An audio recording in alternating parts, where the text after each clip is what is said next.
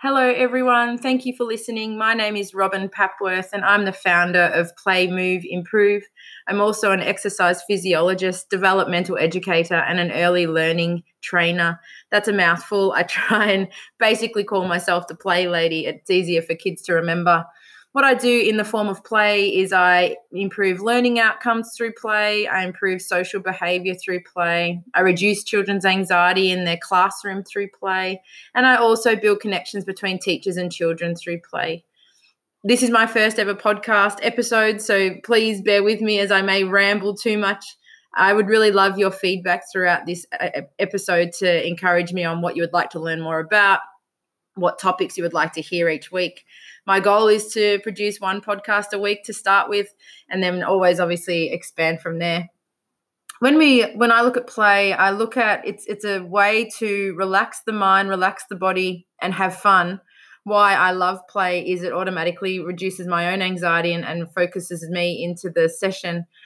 Play isn't just fluffy and fun and all, unicorns and rainbows. Play we can really use as a treatment method, as a way to help kids who have ADHD, anxiety, trauma, autism, Down syndrome, cerebral palsy.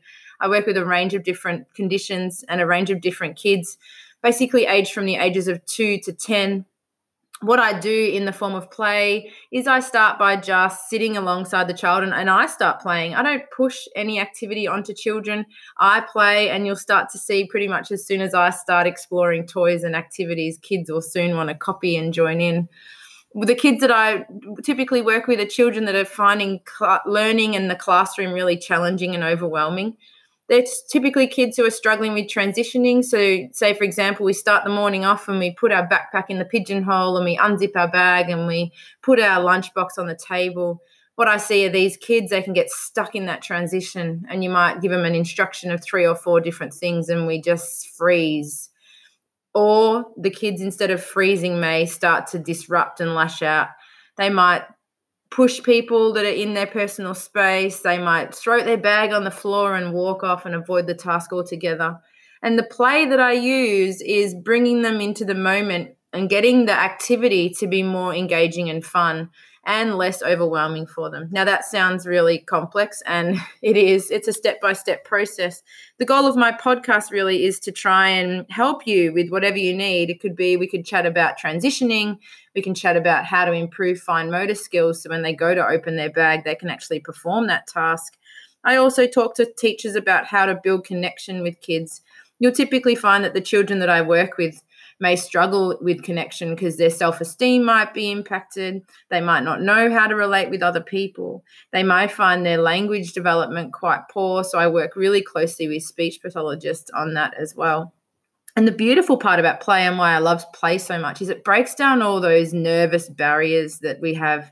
You'll even find that when adults start to play by colouring in a colouring page or bringing out a deck of cards at a party, you'll start to see that everyone's anxiety will lower as we start to play and interact in less confrontational and more engaging manner. So that's really what I do. I bring play into the area for all of us.